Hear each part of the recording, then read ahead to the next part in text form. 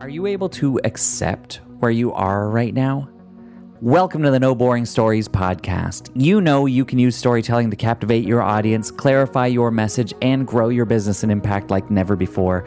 That's why I'm here each episode bringing you transformative stories, expert storytellers, and my signature storytelling tools, all to help you tell a better story. Because there's no such thing as boring stories. Just boring storytellers.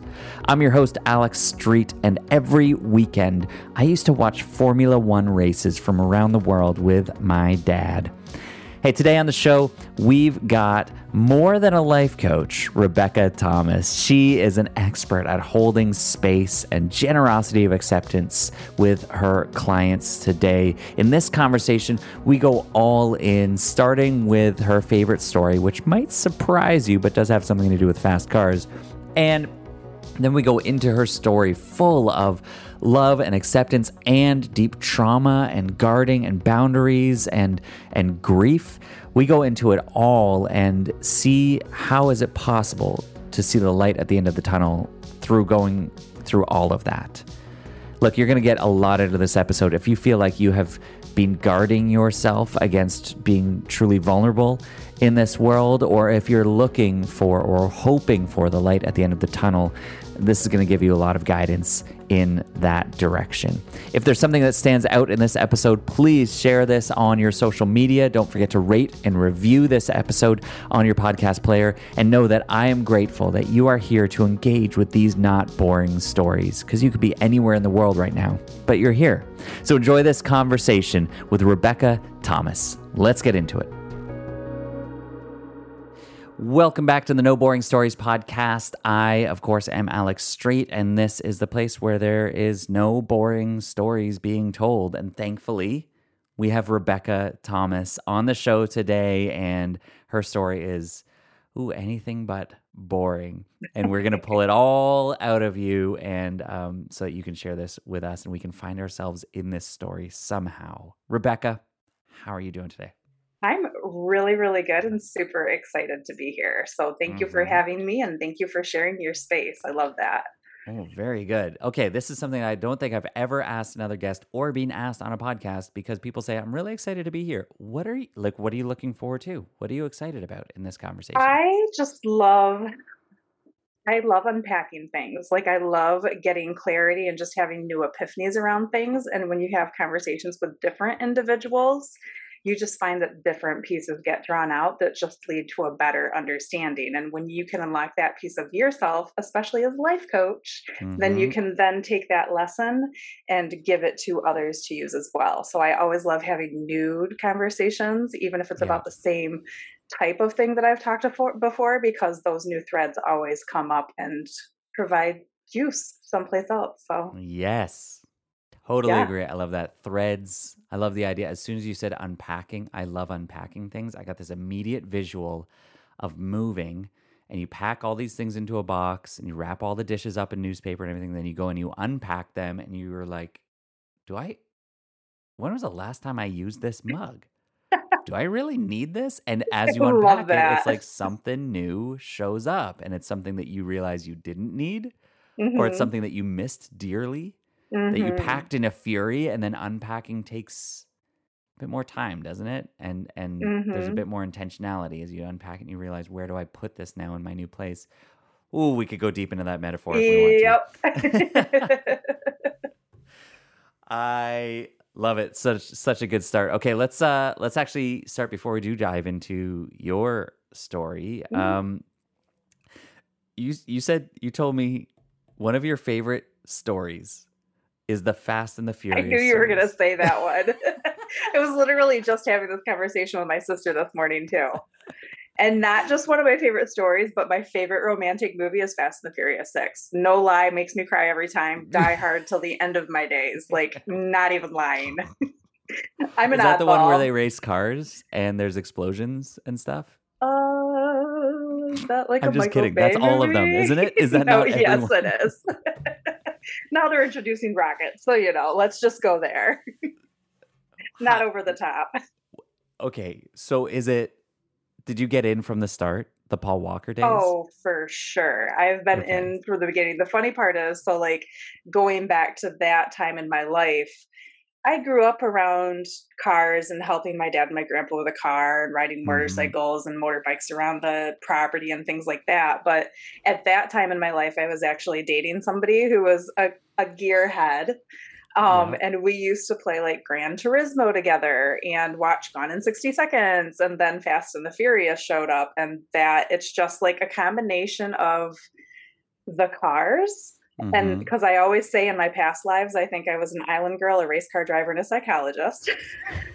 Just for a side note. But then it's also like Dom and Letty and their idea of a family and what's behind that. That's the piece that really sticks out to me, and also why it's my favorite romantic movie. So yeah. Okay. Okay. You just did what I love so much here because Hmm. I would say to say that Fast and the Furious is one of the best stories ever told to me is a laughable idea. Like Exactly. that's how I come to this. So I see that that's obviously why I pulled that out. And if the first one you saw was Tokyo Drift, I completely understand. No, that's where I stopped though. And so Right. um but what you just did on the surface, you're like Tokyo Drift, what a joke. Uh-huh. Maybe not or sorry, Fast and Furious, like what is this? Hmm. But what you just did was make it an entirely unboring reason Hmm. for why that is. So why that is, okay. And also there's a bunch of other people in the world that do say that, and that's fine. It's totally Hmm. cool and you can love Hmm. whatever you love.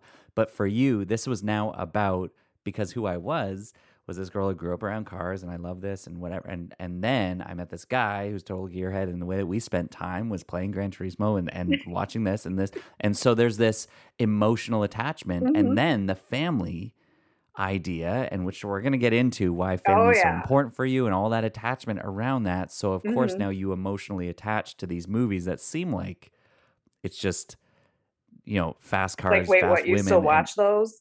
right, exactly. And but for you, there's so much more to it. Oh yeah. And so now for us, Uh-huh. there's so much more to it. It's Uh-huh. so well, this is what storytelling is, and I just think you just gave us a really clear picture of Nice. exactly what we can do for people instead of just saying, this is what I think, Mhm. this is why I think it. As Mhm. soon as you do that, we're brought in as well and Yeah. you've connected with us. So well done. Thank you. I didn't even mean to. I'm off to a great start on Friday already. That's it. This is it. What number what is it? 10 9. now?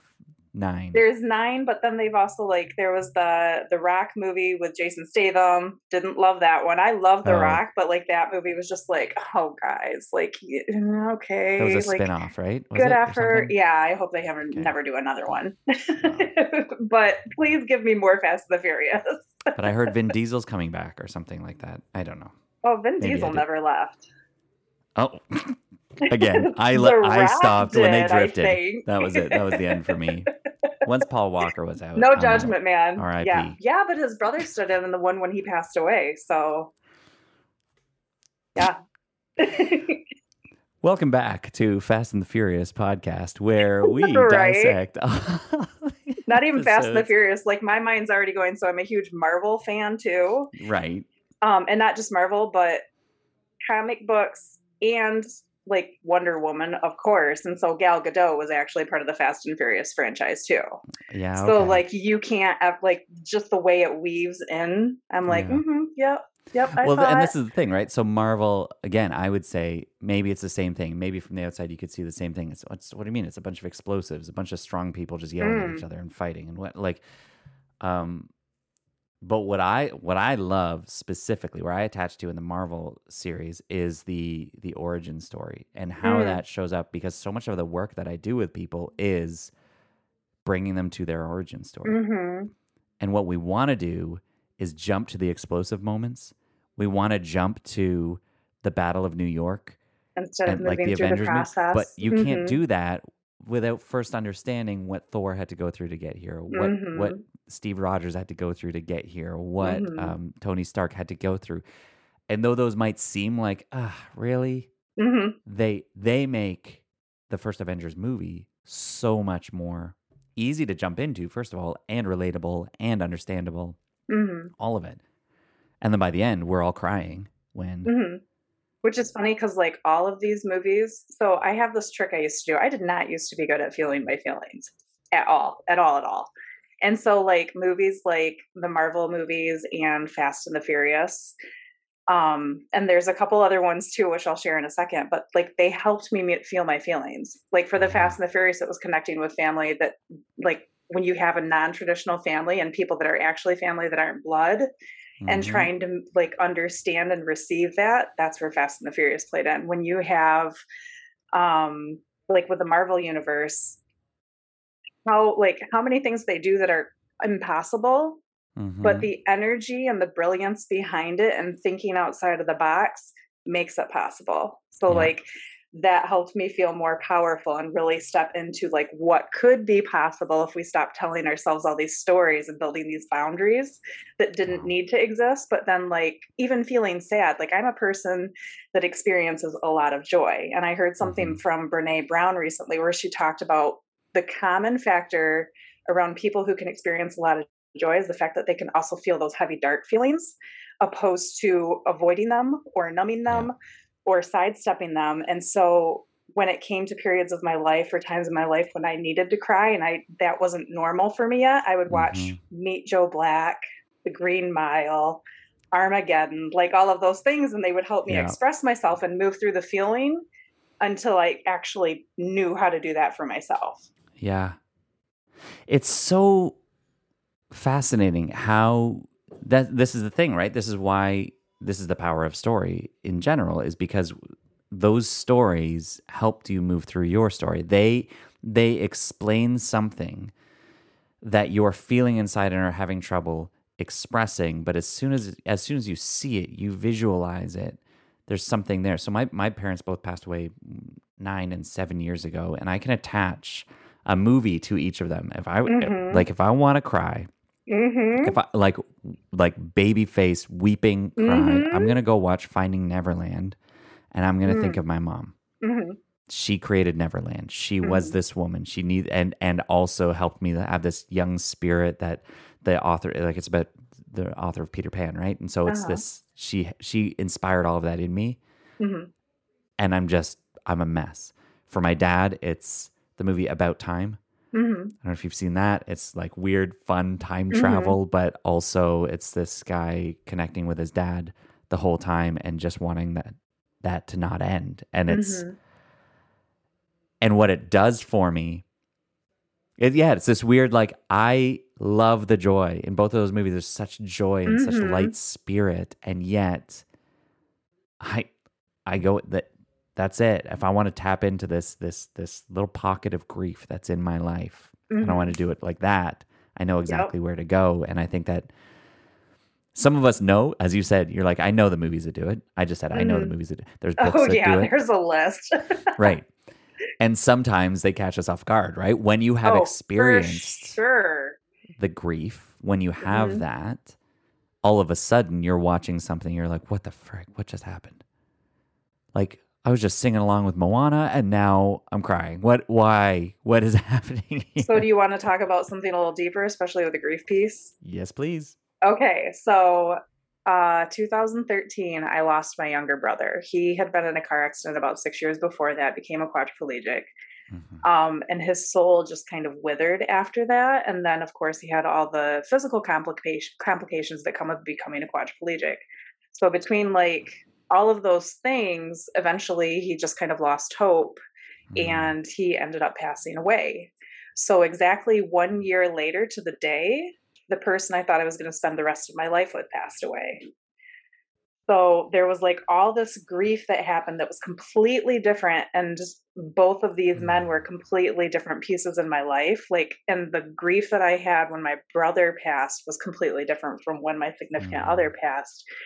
All And new, too. Like, was that yeah, like when your brother passed? Was that the first taste of grief like in that, your life? yes. Like Yeah, yeah, yeah. really close and really heavy and Hmm. somebody so close to me. And then him being like, he was younger than me by like 8 years. So just the Yeah. surrealness of that too. But when all of that happened, I ended up going back to the movie piece. I remember right after Jamar was my boyfriend that passed away. And when he passed away, within, I don't know, a couple of weeks or something, I sat down and watched. He had always told me, like, you need to watch Silver Linings Playbook. I had no idea what it was about. So I watched that. I ended up watching, I think it was The Best Man 2. There were like 3 movies I watched within the course of the weekend that I was really looking forward to, and all of them had this common thread of your partner just passed away. And I was like, are you kidding me? Oh my Like, it's goodness. just in tears, but also like, okay. Mm-hmm. Yeah. And so even in that, Mhm. I mean, I appreciate this because what I would normally do is like, let's go back, let's go Uh-huh. chronologically through the story, but it's worth it to dive into this and see this Uh-huh. because as you face that, you experience you now gain. I was talking about like grief is not something. It's not about losing something, but you've Mhm. gained something now. Mhm. You've gained a feeling. You've gained an emotion that is attached to grief, and this is now something that allows you to experience all the shadows, all the fullness of the Mhm. colors of life.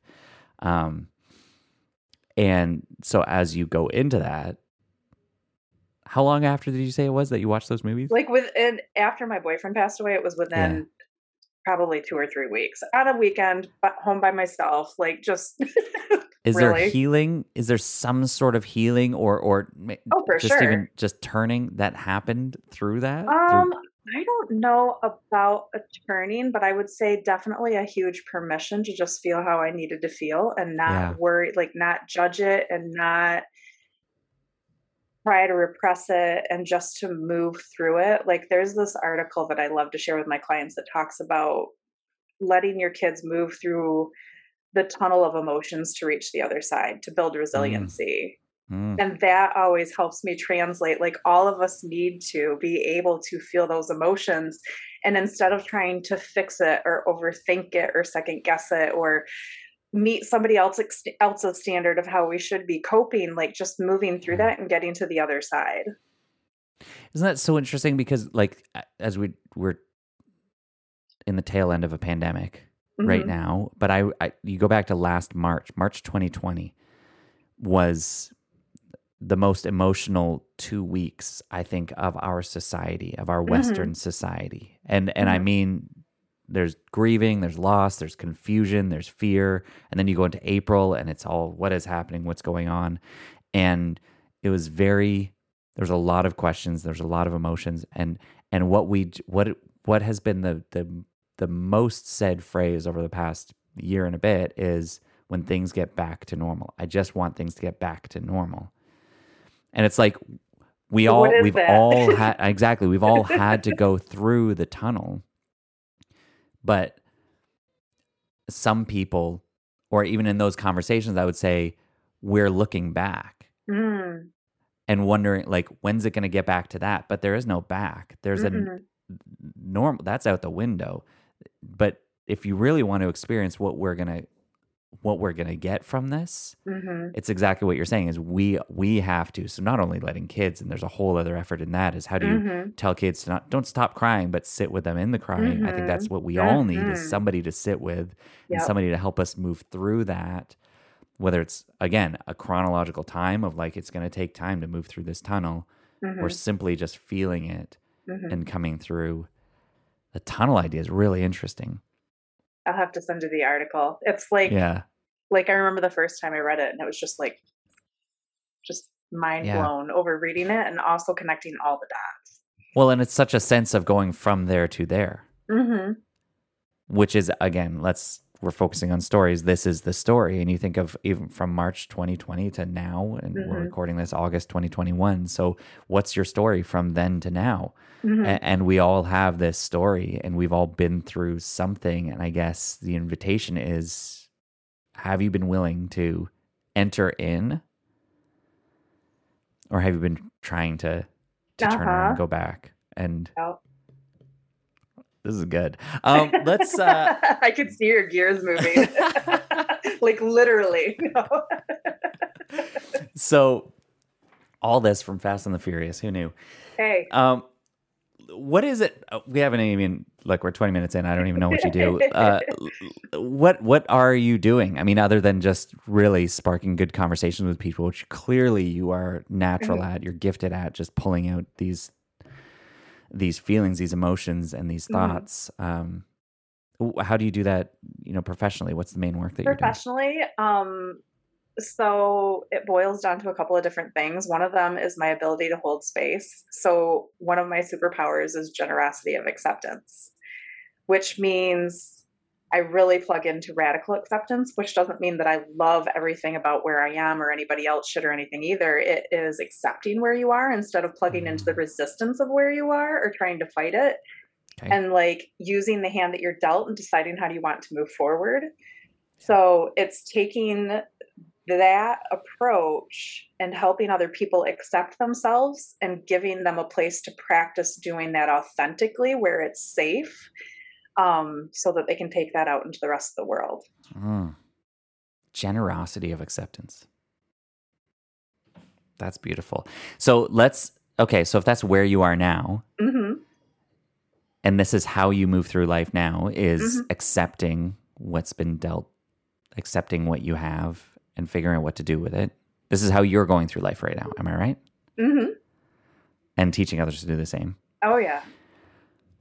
If I were to guess, because you already teased us with it, a major turning point in your life, or a big, let's call it a climax, is that year that you just described between your brother dying and your boyfriend passing, and what that brought up for you.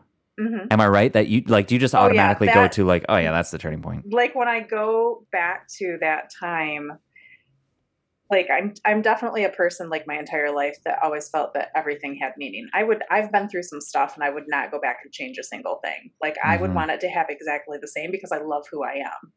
And is that who you were as a kid? Were you taught that young? How did that come up?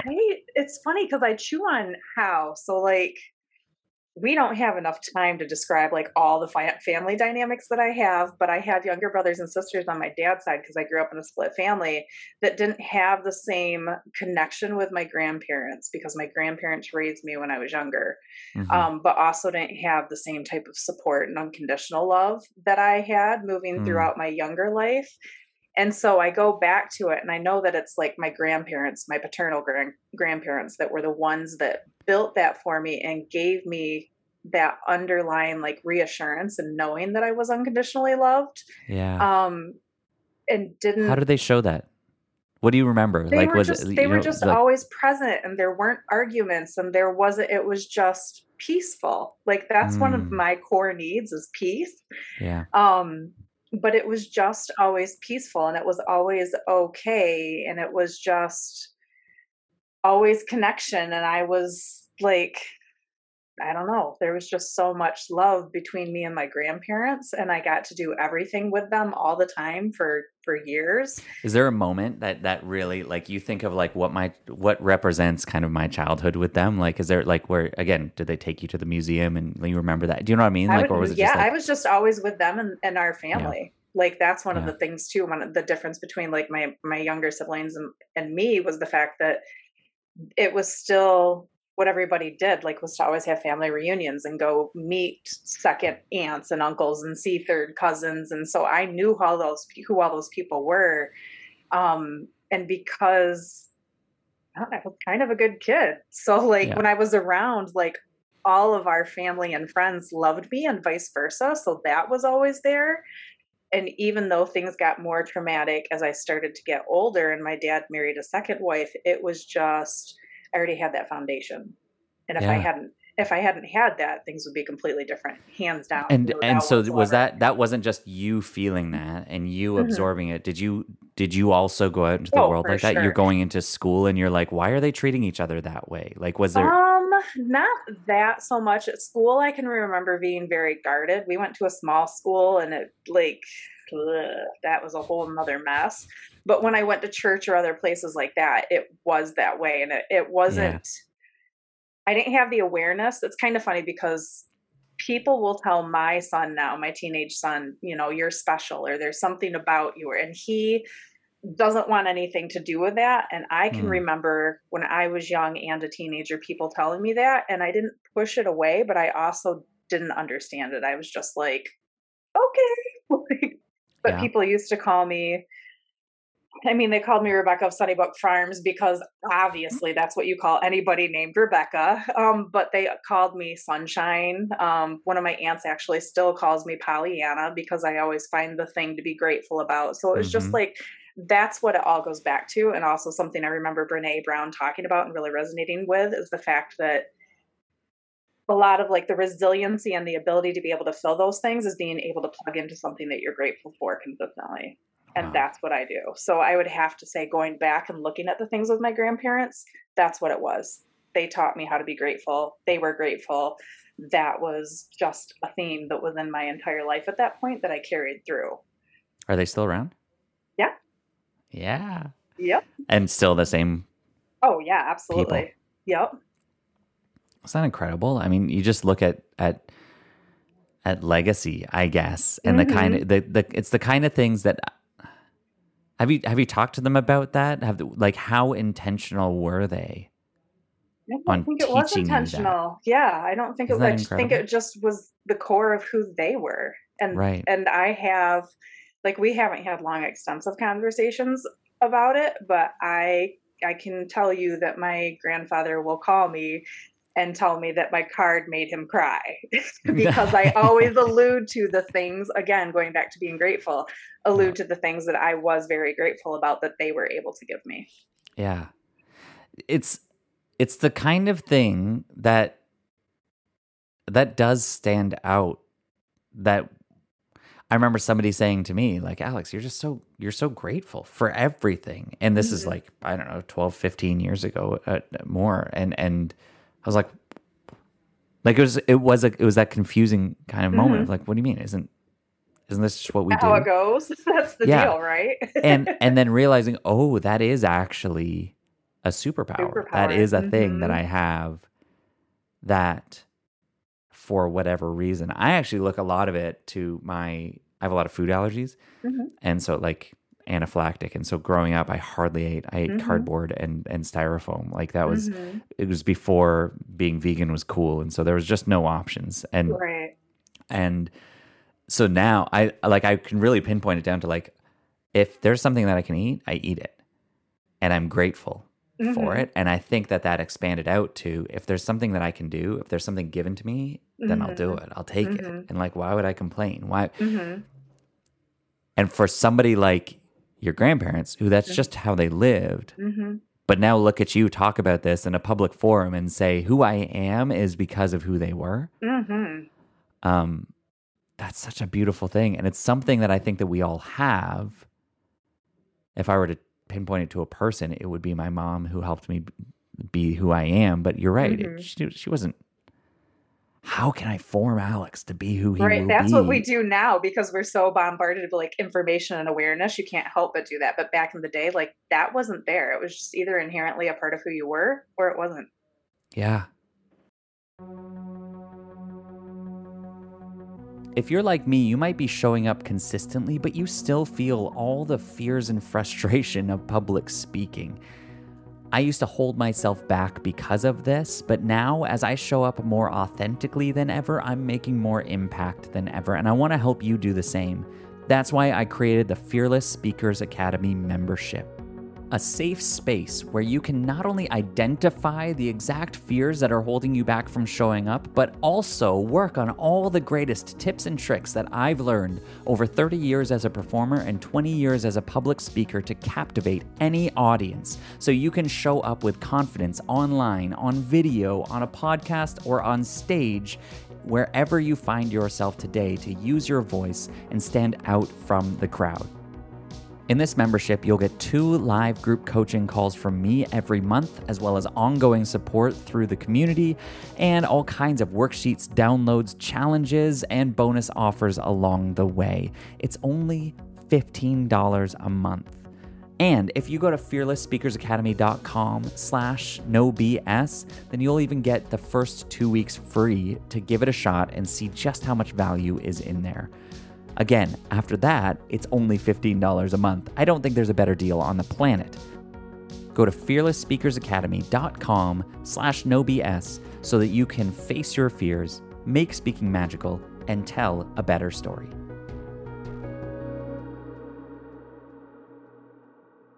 Okay. So you get dealt that hand Uh-huh. and you choose to receive it, Uh-huh. to be that, Mhm. and you carry that through into high school and again, you're Pollyanna, we're all's good. Like, let's just be friends. Mhm. And then what happens? Where does Oh. that begin to twist, turn?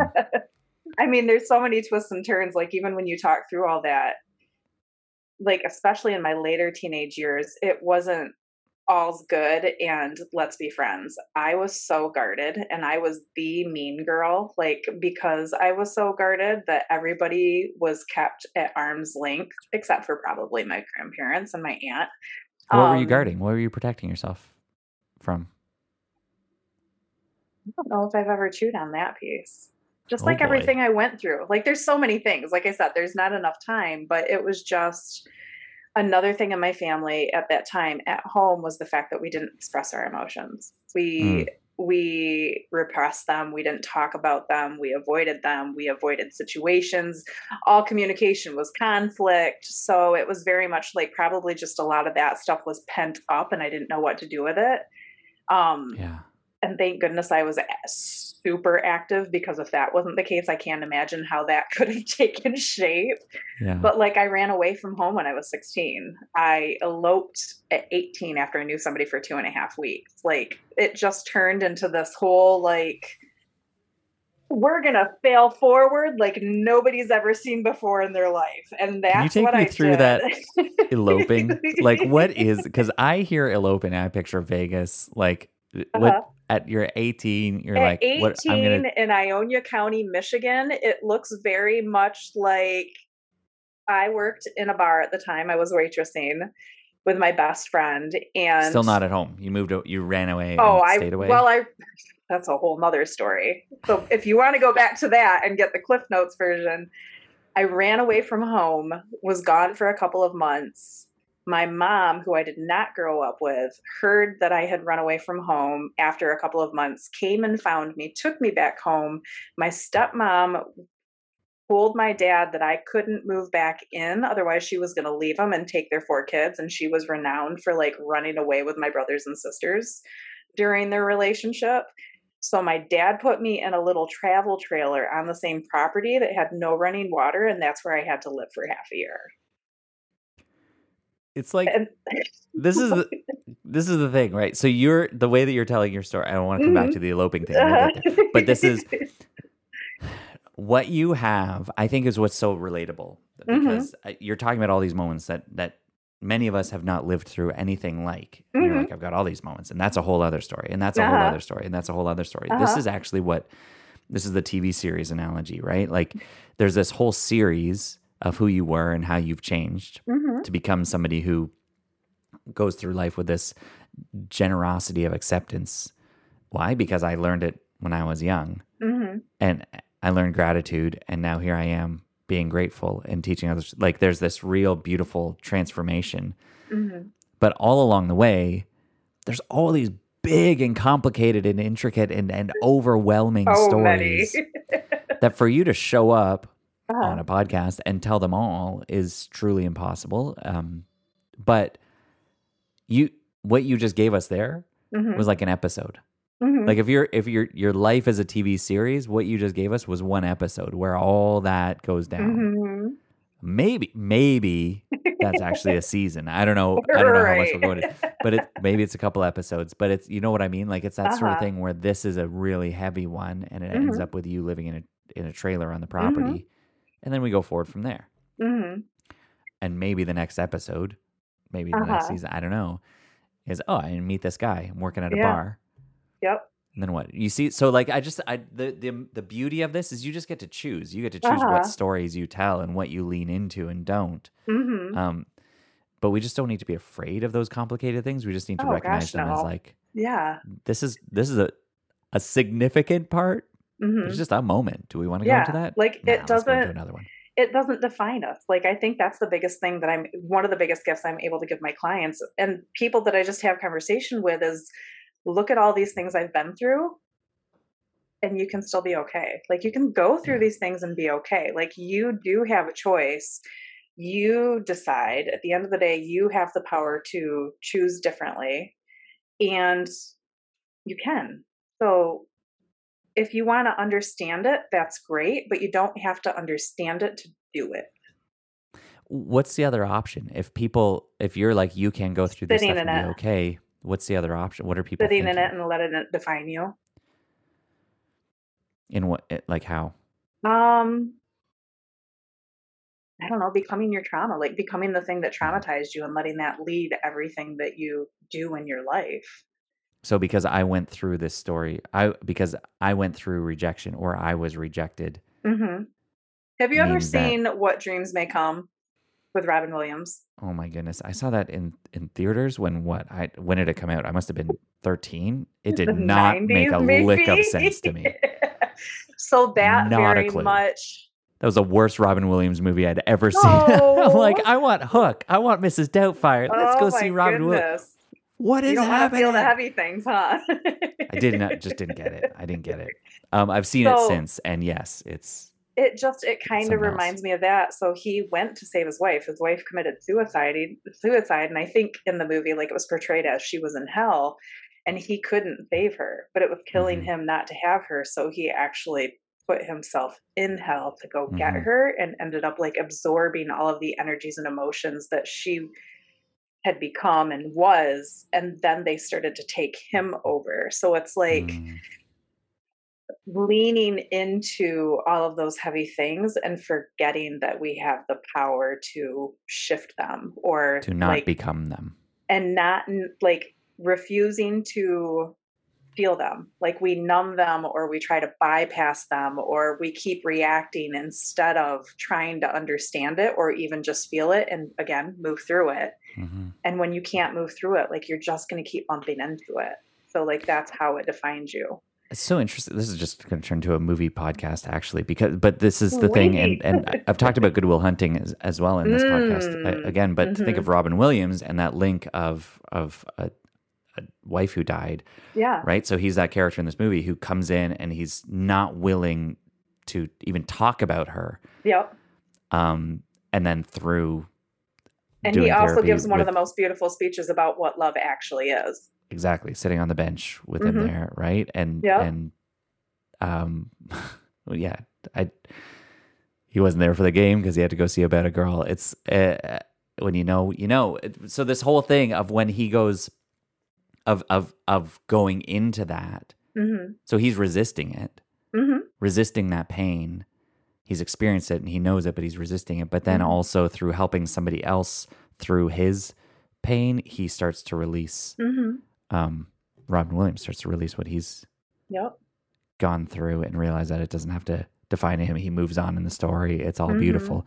And I think that's what we're getting at here, right? Is like Uh-huh. there's this effort that for you to not allow these things to define you has taken intentional Mhm. choice Mhm.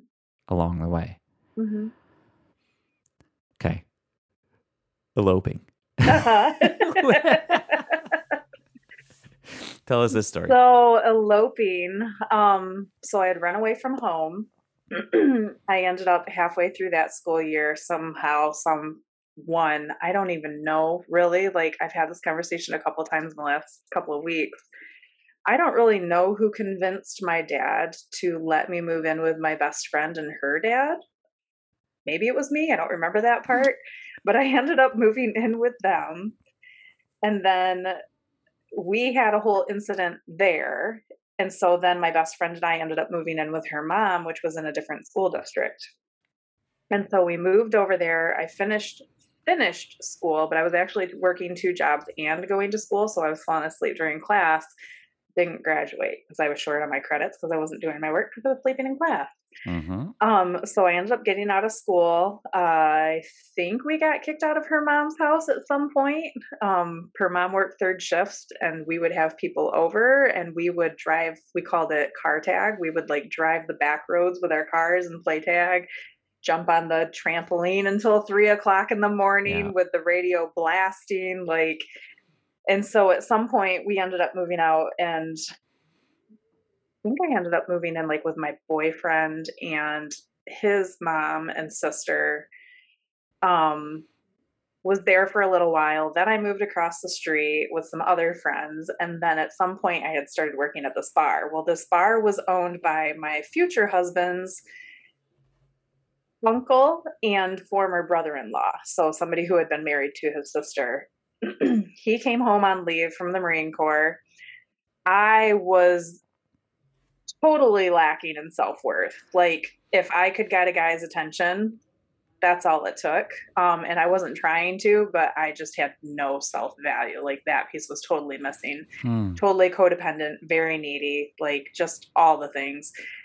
And he came home, and I don't know if it was jokingly or not, but one night, like, we got joking around about like, oh, well, if we got married, I'm in the Marine Corps, we get a cost of living raise. If we get married, I'll split it with you. And I was like, sure, why not? So I made up some ridiculous story and went to my dad, told him why I needed my birth certificate. And he knew it was total BS, but he didn't say anything at the time, gave me my birth certificate. And looking back, I'm like, Dad, you knew, like, you knew.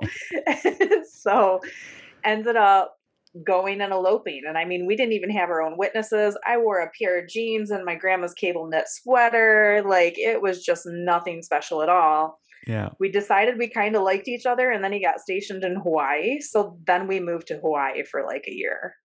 So that's the short version. And how long did that last? We were married for 5 years, but separated for 3+. Okay. So this is what's so fascinating. Again, what you just brought us into, we had this childhood of you of like generosity, acceptance, or like gratefulness. And you just brought us into, and then there was this, like, as you said, you got guarded in high school and so lashed out and all this sort of stuff. And it just seems to go, I don't know, down, where it's this, lack of self-worth, total non-acceptance, and needing to find value wherever you can. And it takes you down all these different roads and difficult roads.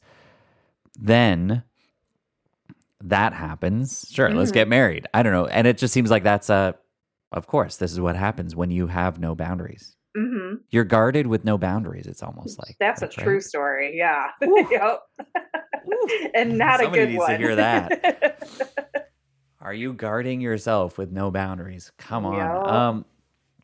So if we already teased this earlier, but we've got this transformative year. Where is that in relation to? So when I got where married, you're I at in was the story 18 now? years old. When my brother passed away, I was 32, Okay. 33. I was 33, I think. So like, you keep going along and becoming who? So what the real transformation was having my son. That was the first big gear that started shifting, because I was in a super toxic relationship with his dad. We were together for 7 years. It was a mess. It still is a mess. And when I had my son and looked at not only what my childhood with my dad had been, not my grandparents so much, but my dad and that situation, and then my younger siblings on that side, I really started to question, like, is this, like, are these the lessons and the experiences and the ways I want my son to define his life? Because we lead by example. So if this is my example, this is exactly what his life is going to look like too. And I also, because of being so close with my grandparents and my family, I had a lot of knowledge about our past history, like the good, the bad, the ugly, and knew where all those pieces stood and how they affected things. And so I wasn't willing anymore to take those things to him. So I started really doing a lot of personal work because I didn't want to pass those things on to him. Right. So he was the initial factor that started shifting everything. But then after that, the boyfriend that passed away, when I had my son, his dad and I were still together for several years. We broke up. Eventually, I started dating again because I also, in that process, wanted to fix my dating style because obviously that was not working for me. And so I did a lot of work there. Um, but then all those things or that you learn about good relationships, they don't just translate to romantic relationships, they translate to all relationships. So you Hmm. talk about healthy boundaries and Yeah. clear expectations and high standards and self-worth. Those things all started to really shift and provide a better platform for me, or a better foundation for me. And then in the meantime, I decided I was good enough to start dating again. So I started dating. I found Jamar, and Jamar was the one who, like, looking back, I can see the pieces. Of course, like, it didn't make sense at the time, nor was it welcome in the way that it played out at the time. Right. But he was the one that really taught me to love myself. Like, Wow. he was the one that let me show up. He was the one that radically accepted me. He was the one that normalized expressing emotions without having to react to them. Like, he was the one that built all those things for me Mm-hmm. and then moved it forward. But when my brother passed away, the other piece that really changed things there was he left me his house. So we moved to a completely different city, and I was a single mother raising a small child. I was in the restaurant industry at the time, but when I moved here, I knew if I wanted to make more money that I would have to go into management, and I wasn't doing or willing to do that at the Mm-hmm. sacrifice of losing time with my son. So I ended up applying for all the jobs I didn't think I could get, ended up in an email marketing position, but then wanted to supplement my income, which then led me to Airbnb hosting out of my home. And that was the piece that led me to life coaching. And Lori Harder is a big piece of that, because she was the person that was in my ears all of the time while I'm doing Right. all of this exploration.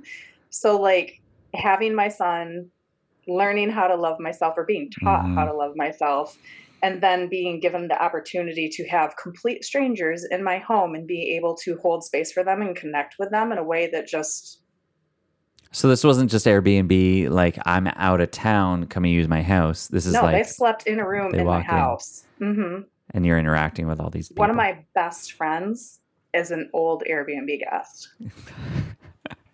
That So needs to be their slogan now. It's like bringing friendships, building yep, friendships since right. 2006. Um, uh, there's this really beautiful thing that's happening there hmm that, like, I almost could see that the healing happening over between, like, yeah, you've got like 18, 16, 18 up through your 20s. You've got this separated for 3 years, divorced, then and then hmm into another marriage, and then or relationship, and then that's hmm toxic, and but your son comes out of that, and hmm learning how to love him was like this opening up of your heart, hmm like your true sense of love that you had closed off up to this point, or had been in hmm the practice of closing off and guarding hmm yourself against. You're now like, oh man, this boy needs it, hmm needs me, and I don't even know what that is, but I'm gonna I'm still learn. trying to figure that out. Well, there we He's a go. teenager, so So yeah, there's a different kind of love every stage, right? yeah. But you're open, hmm and that opening up is something that, again, like the relatability of the story, that there's, if you're listening to this and you feel like you're closed off, there is a guard up. hmm um you know that you're capable of love. You know that, like, right, you were telling us that that's who you're brought up. There's this deep foundation of radical love hmm and gratefulness. But then you started to close yourself off, and then have this, you produce another human. You create life, hmm and in that you start to find your own, and then this and then Jamar comes into your life and starts to hmm fill in that heart that has been opened. hmm Once again, it's almost like a reminder of all the things that your grandparents taught you. He's now reminding you of all of that and helping you see it anew. After all the brokenness, you are hmm still whole. You are still good. You are still pure. Like, all of that comes in, which allows you to move through two significant losses and find healing and gratitude and gratefulness through it, which you wouldn't have been equipped for otherwise. Oh gosh, no. Mm-mm. And I think that's like Wow. one of the most beautiful pieces too is like that vulnerability. Yeah. Because I have a lot of people ask me, like, how can you be so vulnerable about things? And even Brene Brown, going back to her again, I love her if you can't tell. Oh gosh, she's His got it. She shows up more than anybody in these episodes. but she talks about, vulnerability and how like we don't share all the vulnerable pieces of ourselves with other people until it doesn't, like, I can't remember exactly how she says it, but basically unless you're sure that it doesn't hold any power over you, you don't share it. But I have like being vulnerable, and that's part of what I do too, is the piece that takes that shame, the guilt, the whatever, the judgment, it takes that piece out. Because if I can set it on the table and talk about it and move through it and feel it and process it, it doesn't have power over me. Yeah. So the Well, more that she also says vulnerability without boundaries is oversharing. right. And so there's that understanding of I can put this out there, but I know who's around the table right now. And Or that's another piece. Oh, sorry, go ahead. Yeah, or I can put that. I just knowing who's listening. But the other piece for me too is like when I share things like this, and this is something that's been really helpful for some of my friends, is there's no expectations. Like when I share it, it's a gift and you get to do with it whatever you want to. So just putting it that way, I'm not expecting anything from this. It's yours to do with what you want. And if you don't receive it, that's great too. Like it's whatever so you need it to be. That's why people are afraid of showing up, because they're afraid of being inauthentic, and they're afraid of being vulnerable at the risk that people will see that as inauthentic. Do you know what I'm saying? Like there's power for me in that. Yeah. But I mean, there's for me to show up and share something about my life, or for you to share this, people can receive this as, oh, she's just sharing this story just to get attention, just to stand out. And that's like, okay. Yeah, that's how you receive it. But I'm sharing my story. This is me being vulnerable in the right way. Like this is me sharing this with you, opening up. But may that not stop you. May that not hold you back from sharing that stuff because somebody else is receiving this and saying, you're kidding, you too. I need this. And I need to know that I can get through it as well. That's the power of it all. So I'm just so grateful that you're doing this, that you are so influenced by Brene Brown, and that you are doing exactly what she calls us to do. Same thing, really. I'm sure that she's deep into those movies. Are you kidding me? So, but doing that in sharing not just the most vulnerable. It's not just opening your wound and saying, "Here, everybody, take a look." It's because you've done the work to see what it means, to identify the feelings, and in that, you're inviting us through that to experience that same transformation. And it's just it's so powerful what you're doing. Again, clearly you are gifted at holding that space that Lori held for you, that, over podcasts and whatever that was, that you find somebody who can encourage you, who can bring you in and give you some of that footing, some of that guidance to take that next step and really turn what you're experiencing into something that can help others. And you're doing exactly that same thing. So well done, you, Rebecca. Thank you. I definitely found my purpose through a whole mess of things. Well, and this is it. So I would say, if yours is a story of what, guarding yourself, yours is a story of being closed off to being opened up, from guarding to generosity, then somebody is listening to this and again finding themselves in that place and feeling like they need to keep themselves closed off or doesn't want to anymore, but doesn't know what the next step is. Oh yeah, that's the hardest part. They want what you have and where you're at. How should they get that conversation started? Where do they find you and say, help me? So I'm on Instagram as mariavenus.com. And that's got a whole story behind it too. Marie is actually my middle name, and I was named after my grandmother, but it was also what Jamar called me. He called me Marie, not Rebecca. So, and then Venus, love. So that always has to show up. So Maria Venus is my Instagram handle, mariavenus.com. And then you can find me on Facebook at The Energy Architect, because it's also about the energy. Yeah. All the stuff that we didn't even touch today. Right.